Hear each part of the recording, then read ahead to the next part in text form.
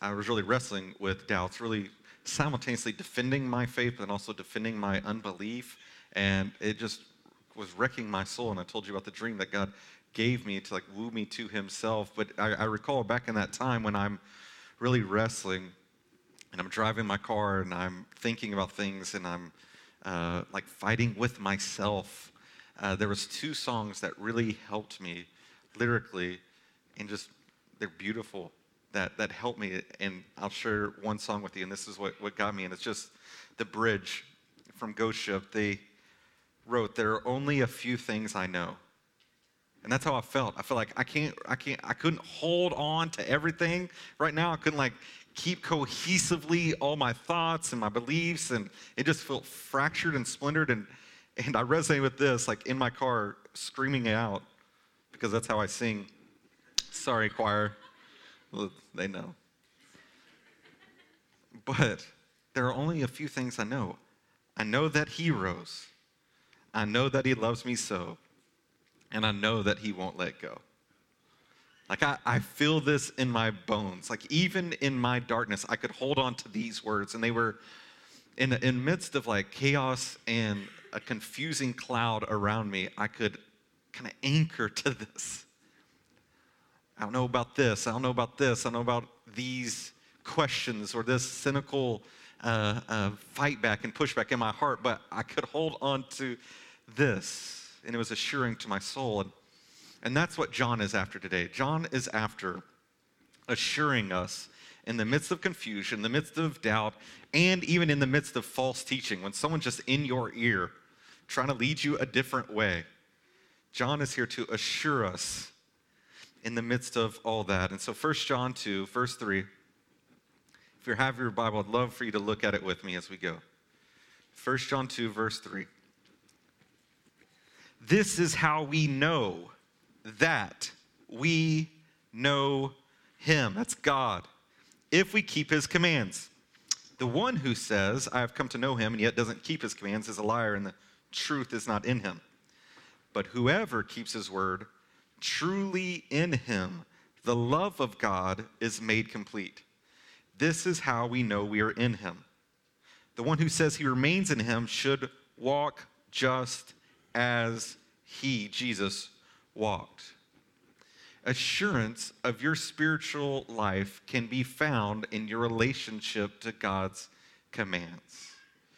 If you ignore them as suggestions, if you don't care about following God, if you don't desire to obey God out of his love for you, then you should be shaken up a bit.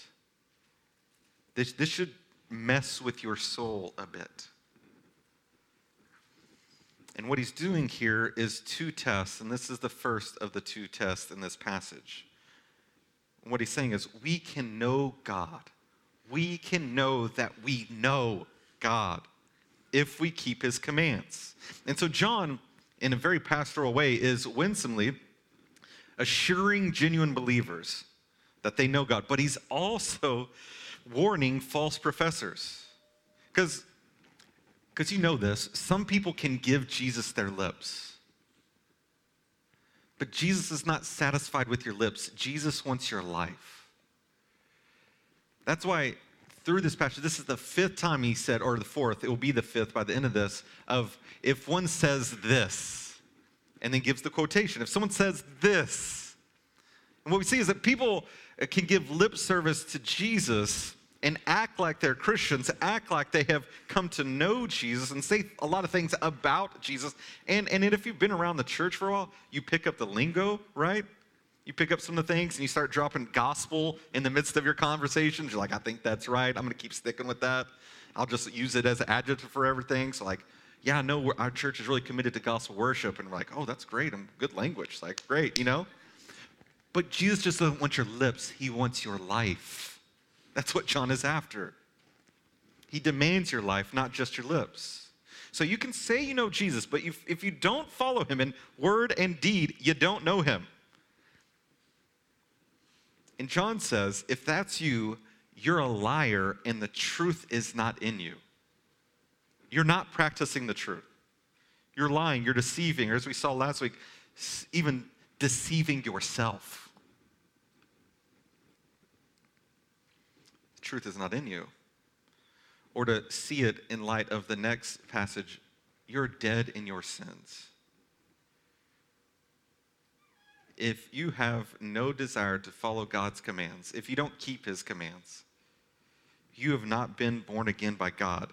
You are not new. You don't know him. Do you feel it with me? He's assuring genuine believers, but he's also warning false professors simultaneously.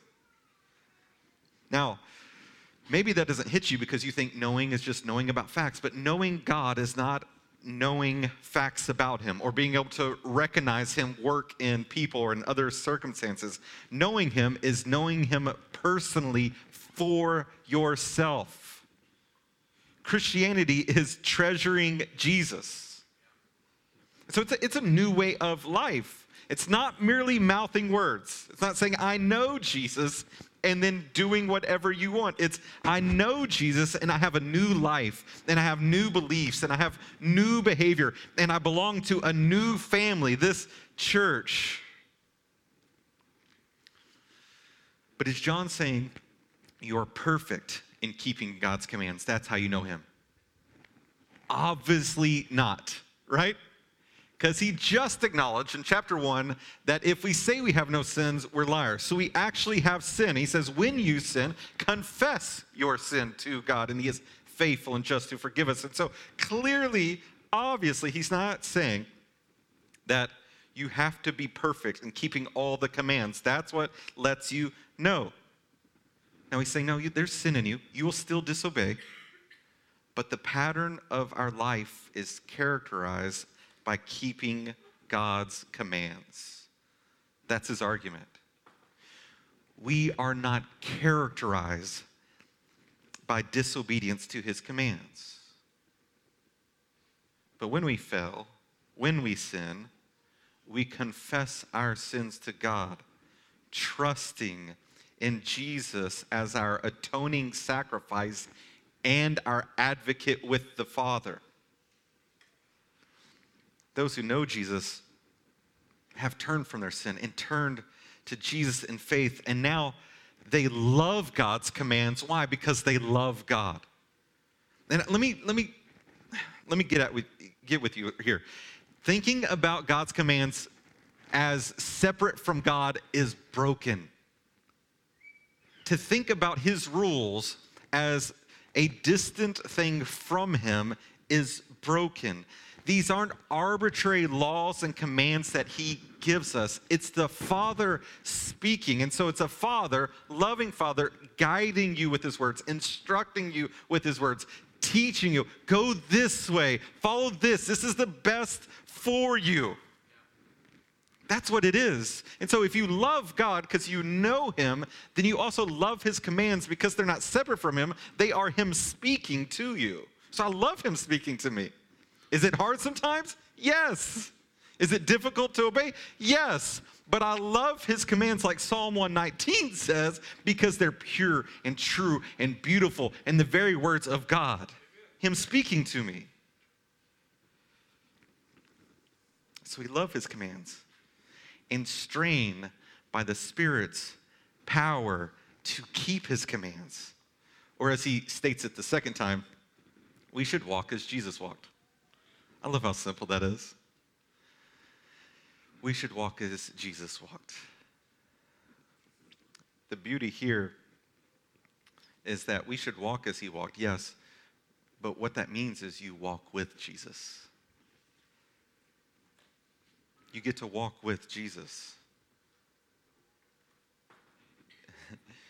You get to walk with Jesus in your everyday desires and relationships. That's what you've been invited into.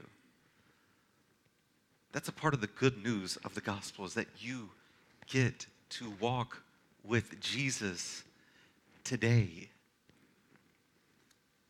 and this afternoon and tomorrow. Our advocate is alive and interceding for us now, and he's present with you every day by his Spirit that he sent to you. He's walking with you. So it's really not a question of are you going to walk? The question is who you're going to walk with. And if you grew up in the era that I grew up in, you would hear things from your parents like, "I'll be careful," right? Bad company ruins bad morals. Something like that. You know what I mean. Is that right? Huh? Mostly right.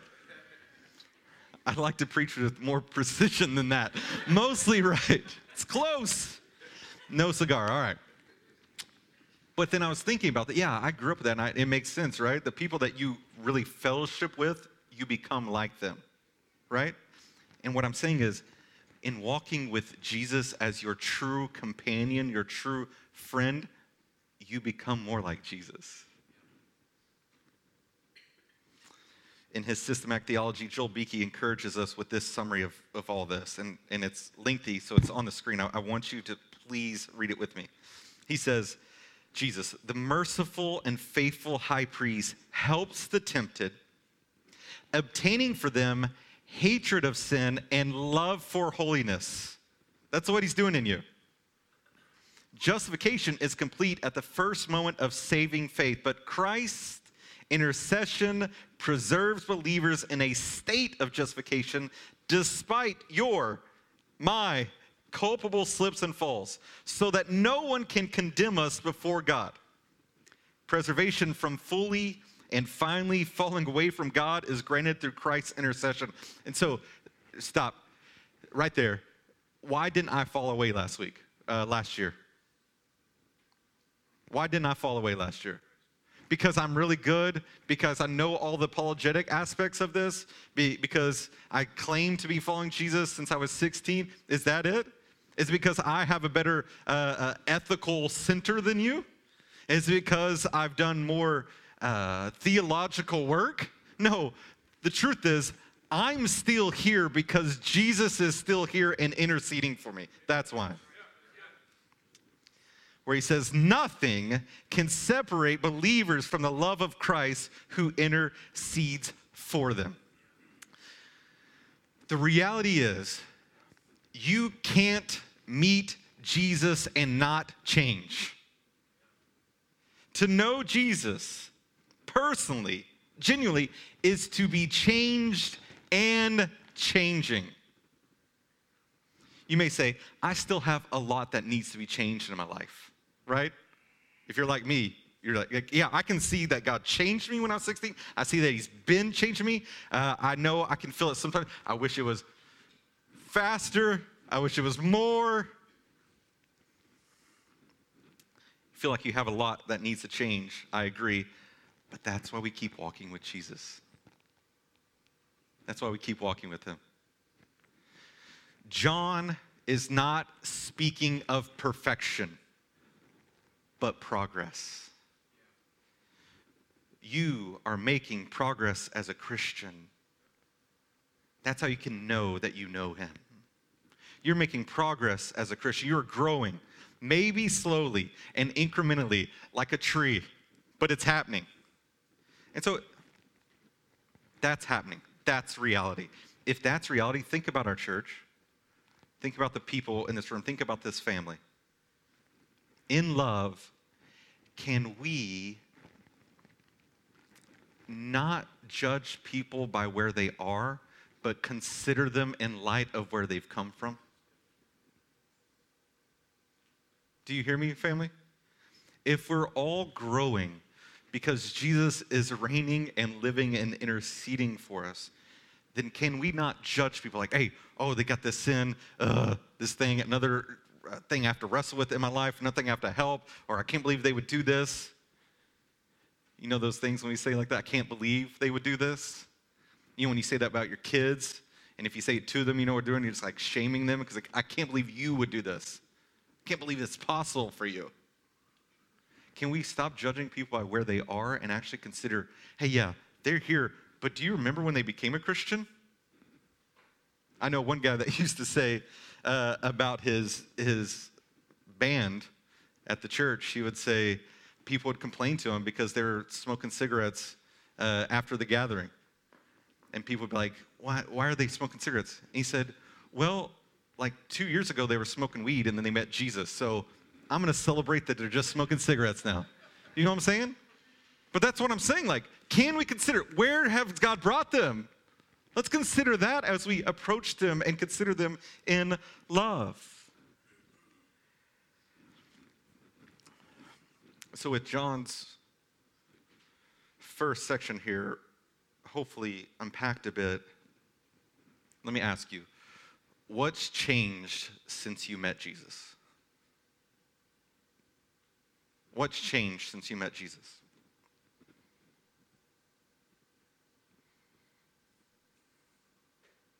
And as you think of that, celebrate it. Rejoice. You probably have, some of you guys became Christians recently. And you're like, I'm beginning to be aware more of who God is and what he's calling me to. And I feel like I've grown so little. The Old Testament says, do not despise small beginnings, but celebrate them. And so when you answer that question, how has Jesus changed me since I met him and know him? Celebrate it. God is at work in you, continuing to change you. What's changed since you met Jesus? Now, if your answer is nothing, then you didn't meet him. You need to meet him today. You need to start walking with Jesus today. When you think about this command from God and keeping his commands, John sheds light on this in chapter 3. It's 1 John 3:23. This is his command. That we believe in the name of his Son, Jesus Christ, and love one another as he commanded us. So if you don't know Jesus, God is calling you now to believe in the name of his Son. In verse 1 and 2 of chapter 2, we saw that Jesus is the atoning sacrifice and the advocate last week with the Father. And the atoning sacrifice describes Jesus being the one who pays the penalty for our sin, that he takes the wrath that we deserve for our rebellion. That's atoning sacrifice. That's what's called propitiation, that the wrath you deserved has been diverted from you to Jesus. And then the advocate describes Jesus standing in heaven now, pleading his blood for the sins you commit. And so to reverse engineer that, if you don't know Jesus, if you don't believe in Jesus, then you are heading for wrath. For your cosmic betrayal, for your rebellion, for your treason, your sin, the reality is you have no advocate. You're in front of the supreme justice, fully guilty with no lawyer. You should be scared. It's terrifying. I'm not trying to scare you into his arms. I'm trying to warn you about the reality of where you're heading. But the Father is not only just, he's loving. And his justice and love kiss at the cross, where he's made a way for you to experience his love and be pulled into this fellowship with him by sending his Son in your place. And so for you false professors, John is saying, believe in the name of the Son who died for your sins.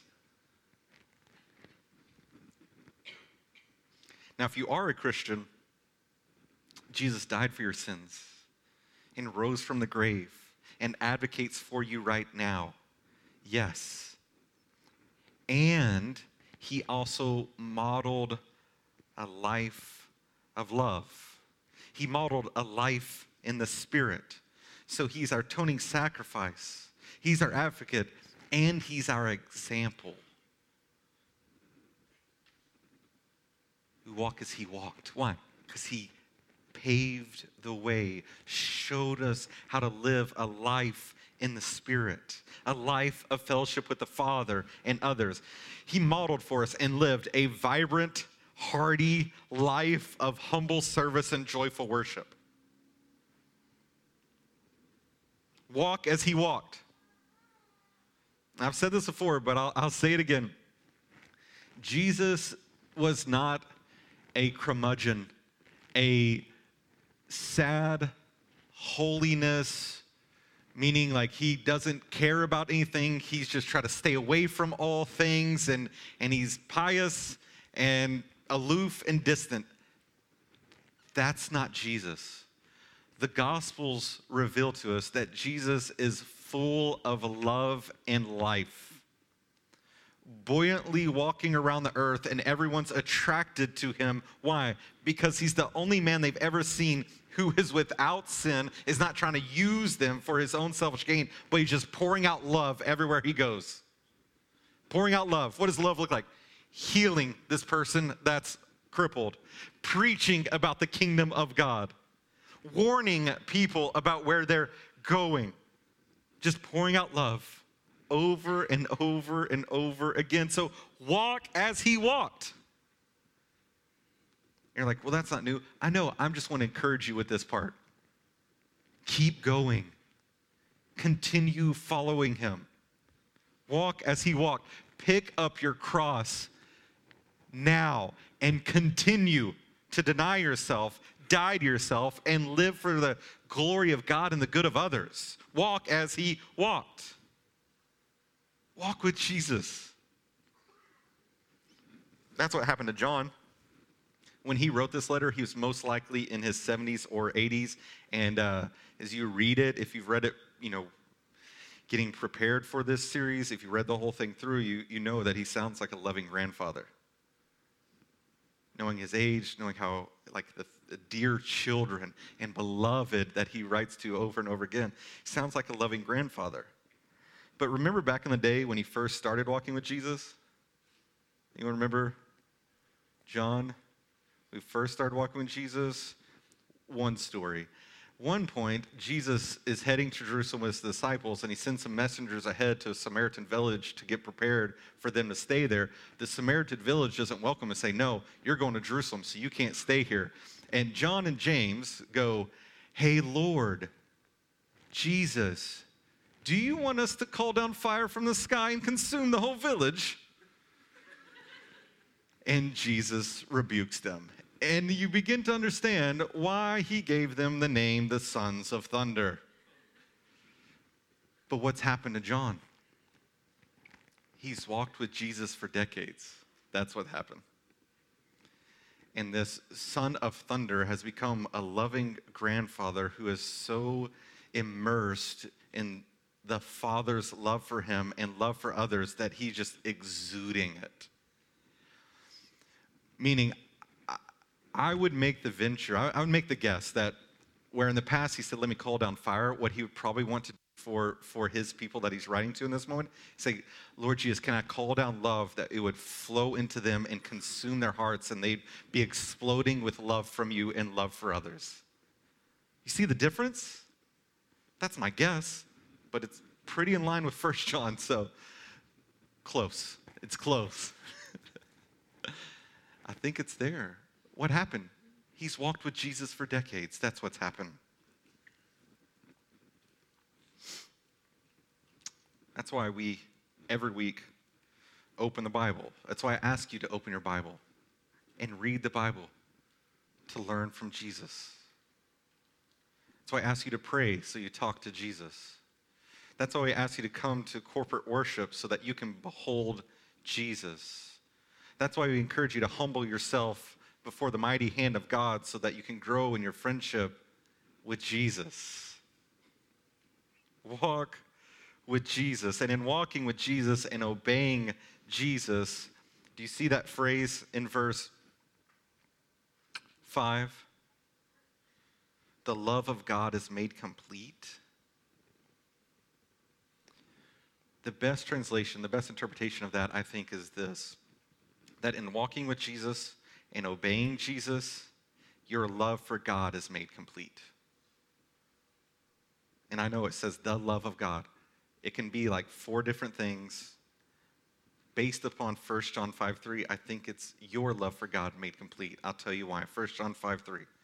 For this is what love for God is. to keep his commands.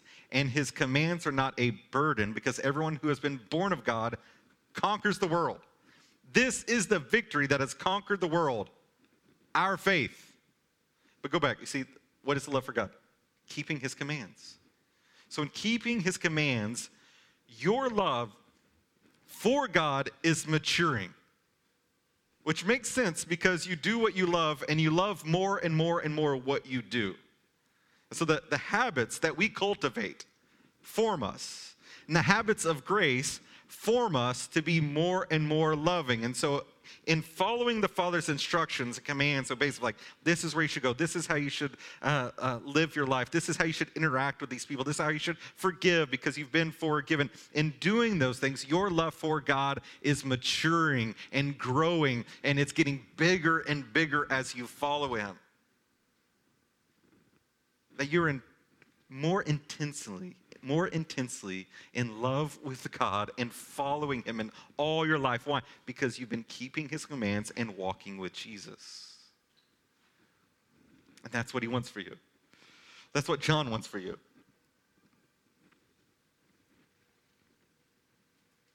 More and more loving. And that's what John pushes into next. Our love. Our love. So we talked a lot about, up to this point, God's love for us in Christ. But he's going to press into, if you've experienced the love of Christ, then let's talk about your love. So 1 John 2, verse 7. Hear it. Dear friends. I think he says this 5 times in this letter. Dear friends, I'm not writing you a new command, but an old command that you have had from the beginning. The old command is the word you have heard. Yet I'm writing you a new command, which is true in him and in you. That's amazing. It's true in Jesus and it's true in you. It's true in us. Because the darkness is passing away and the true light is already shining. Now, the one who says, here it is again, the one who says he is in the light but hates his brother or sister is in the darkness until now. The one who loves his brother or sister remains in light, and there's no cause for stumbling in him. But the one who hates his brother or sister is in the darkness, walks in the darkness, doesn't know where he's going, because the darkness has blinded his eyes. So first, let's address the old and new command. The old and new command is the same thing. The new command is the old command expressed in light of Christ.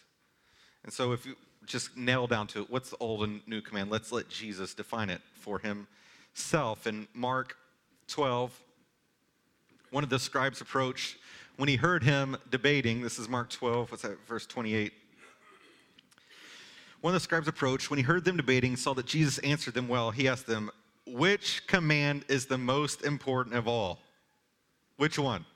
So this is about priority. This is about what trumps all the others. What maybe does all the other ones hang on, right? If you remember Matthew talking about it. Which command? Jesus answered, the most important is, listen, Israel, the Lord our God, the Lord is one. Love the Lord your God with all your heart, with all your soul, with all your mind, and with all your strength. The second is, love your neighbor as yourself. There is no other command greater than these. You need to see this command because this becomes John's test, the second test. But before we get into that, how is this new command true in Jesus and true in us? What does he mean by it? What's happening there? Well, he says, because the darkness is passing away and the true light is already shining. And so this love is genuine love expressed in Jesus and in us. It's true in us. If we are new, then what does it look like? What are we characterized by? We're characterized by loving God and loving others. Now, when he says the darkness is fading, the true light is shining, he just gives us wonderful help to understand where are we at right now? Where do we live? What kind of world do we live in?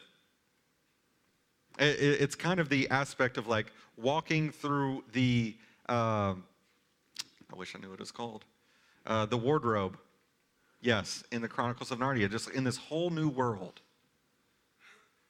And I want you to maybe see this again afresh. But what's happening here is that we're in this stage where the kingdom of God has been inaugurated, but it's not yet complete. So we live in this state of already, but not yet. Darkness is passing away, and the true light is shining already. And in that means the dawn has poured out love on the morning horizon, but the sun is not fully in the sky right now. So we're in this already, but not yet. One example of what this means.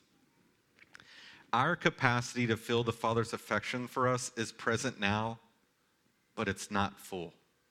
You know those times where you just don't feel like God is around, where you don't feel like he loves you, when you don't feel like he's aware of you, where you feel like he's distant, aloof, and like the old man in the sky are just like, yeah, he's there somewhere. We don't feel him. When the kingdom is complete and we're in the presence of Jesus completely, we will feel ever more fully the affections of the Father for us. And from that, it makes sense that John's second test is connected to love. If you hate your brother and sister, you're in the darkness. If you love your brother or sister, you're in the light, and there's no cause for stumbling in him. Like you're not going to...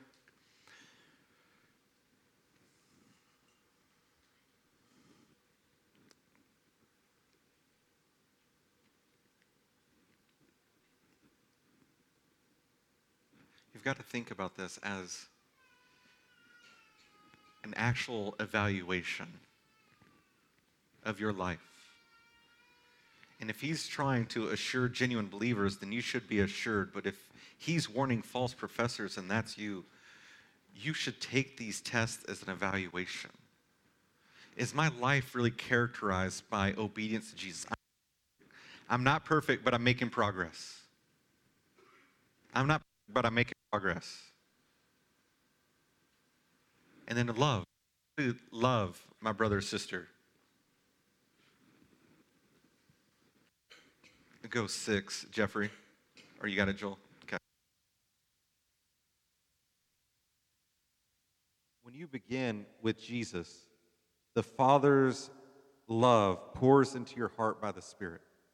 And as you walk with Jesus, the love grows, relationally infused from the Father to us through Jesus and then to others. Meaning, pulsing love for others, which includes affections and includes sacrificial action. This isn't just sentiment. This is your duty to love others because you've been loved. So it's sacrificially serving and helping and bearing with others, loving words and loving actions, loving hearts that pour into other hearts. You can't say you're experiencing the Father's love for you if it terminates on you. Genuine love flows to you and then through you to others. Genuine love never terminates on an individual. It keeps going. This is what we mean by the cascading waterfall of the Father's love.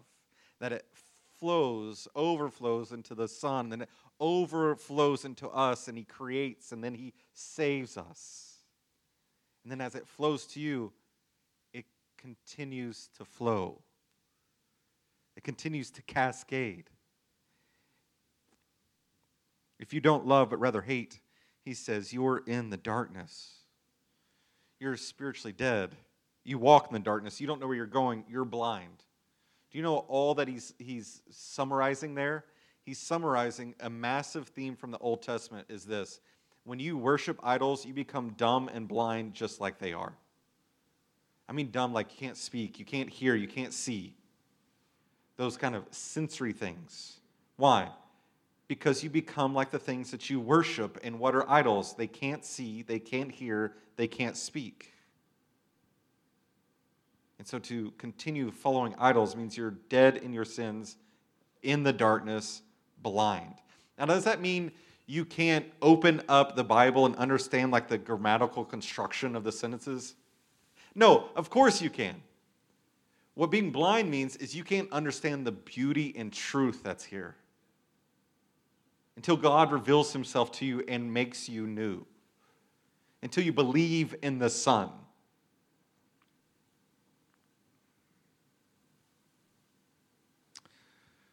To know God is to know you are not the center of the cosmos, because his love is so ferocious that it uncurls us from ourselves to not be bent in on this self-love that is so focused on us. It uncurls us and frees us to love and binds us to love.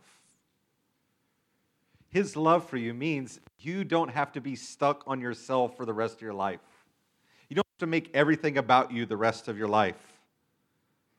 You can't selfishly hoard God's love and be done. No, you take in all of the affections of the Father and then you roll it over and serve other people out of love. Last week I said hiding is a habit of self-delusion. Minimizing our sin, hiding our sin, it's a habit of self-delusion, but confession of sin is a habit of grace. Well, when you consider this week, hate is a habit of the evil one. Or to put a fork in the road, the habit of hate, the hatred, the animosity, the self-righteous indignation and accusatory nature against other people in your life is a habit of the evil one. The habit of God is love. Sacrificial love. And now we program things in our church like community groups and other places like get together, but love is demonstratively seen when you serve one another with babysitting and providing food and picking up one another when you're in like a real mess, or come alongside you with destruction at your house. Like that real stuff. It's like, I see real needs. I see my brothers and sisters, and I'm going to move towards them and serve them, even though it's an inconvenience, which is the lowest bar. Did you hear me? The lowest bar for you to use an excuse to not serve your brothers is to say it's an inconvenience. In my mentality, I don't think John even has that in his arsenal, right? I don't have the time. It's gonna mess with some of my plans. That's the lowest bar. You know what it starts getting up to? Like, this is actually going to take from me. This is going to exhaust me. This is going to take my resources. This is going to take my time, my energy. I have to come in and actually love this person. Means it stings a little bit. Sacrificial love is not sacrificial if it doesn't sting. It's most likely mere sentimentality. Sacrificial love actually gets your hands dirty and puts the plow to the ground and goes to work on behalf of others and for others. That's sacrificial love. That's what he's calling us to. So these are the two tests. Keep God's commands and love your brothers and sisters.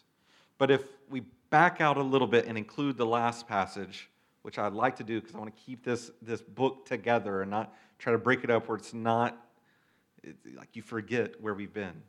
But if we back out and think about this from last week, we see progress in following Jesus looks like this. This is progress in the Christian life with 1 John thus far. A growing absence of sin in our life and a growing presence of love in our life. You remember he said, last week he said, I write these things to you that you may sin less. Not that you'll be sinless. Remember, we're not talking perfection, we're talking progress, but that you may sin less. And then here, just pushing, you will continue to grow more and more in love for others. So we're starving our sin and we're feeding on the love of God in Christ. Progress looks like a growing disgust and brokenness over our sin in a deeper well of love for others. Simply put, this is our commission. Because God commands and Jesus lived loving obedience, then believe in the Son and love others. And I know that's simple to say, right? It's back to like mere mouthing words. Like it's very easy for those to say words. But do you know what genuine Christians will do? Continue to lean into this and love others.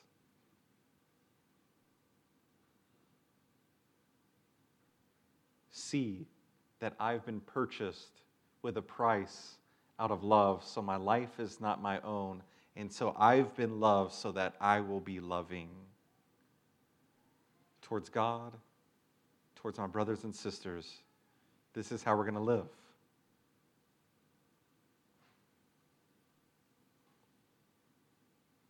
And if you're not a Christian, you can get in on this. We didn't get to this point. We didn't become Christians because we figured it out. Or we performed the 5 duties to get to this point. We are humble and broken and weak people like you who are all desperately in need of grace from Jesus. And so the invitation is to you. You can get in on this. Believe in the Son. Died in your place for your sins. Let's pray. Father, I ask that you would grant us a work of your Spirit to fill your love for us now.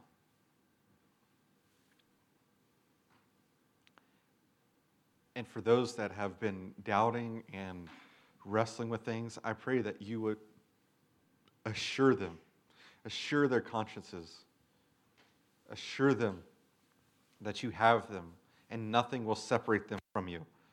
Nothing will separate them from your love.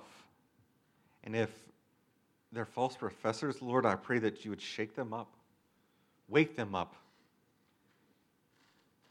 that they may know a lot about Jesus, but they don't know Jesus. And would your cosmic grace collide with their hearts right now and change them forever? And that they would get to walk with you day in and day out with us for the rest of our days and for all eternity. We ask this in Christ's name, our atoning sacrifice. Amen.